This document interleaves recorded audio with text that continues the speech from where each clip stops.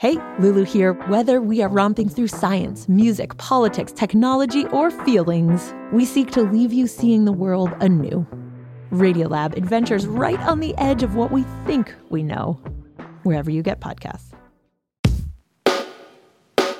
Welcome to NYC Now, your source for local news in and around New York City from WNYC.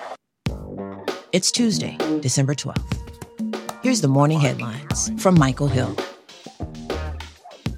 The FDNY has concluded its search of the debris at the scene of yesterday's building collapse in the Bronx on Billingsley Terrace.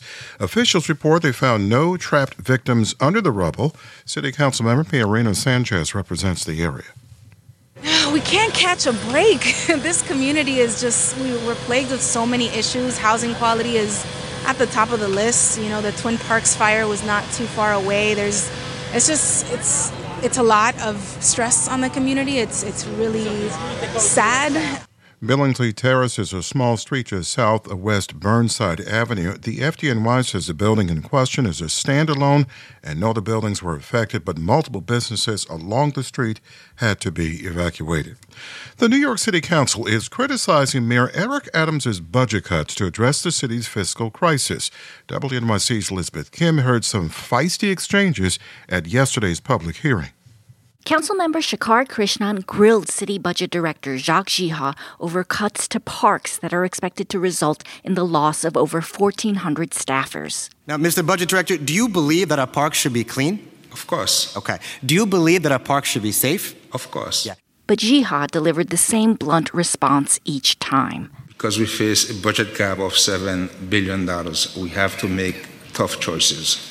Adams has not backed away from the cuts, but there are signs they are coming at a political cost. A recent Quinnipiac poll shows the mayor with the worst approval rating in the survey's 27-year history. New York City Council Speaker Adrienne Adams is supporting a bill that would require the NYPD to report all low-level stops. The How Many Stops Act would require police officers to log when they ask for someone's name, where they live, or ask for their identification.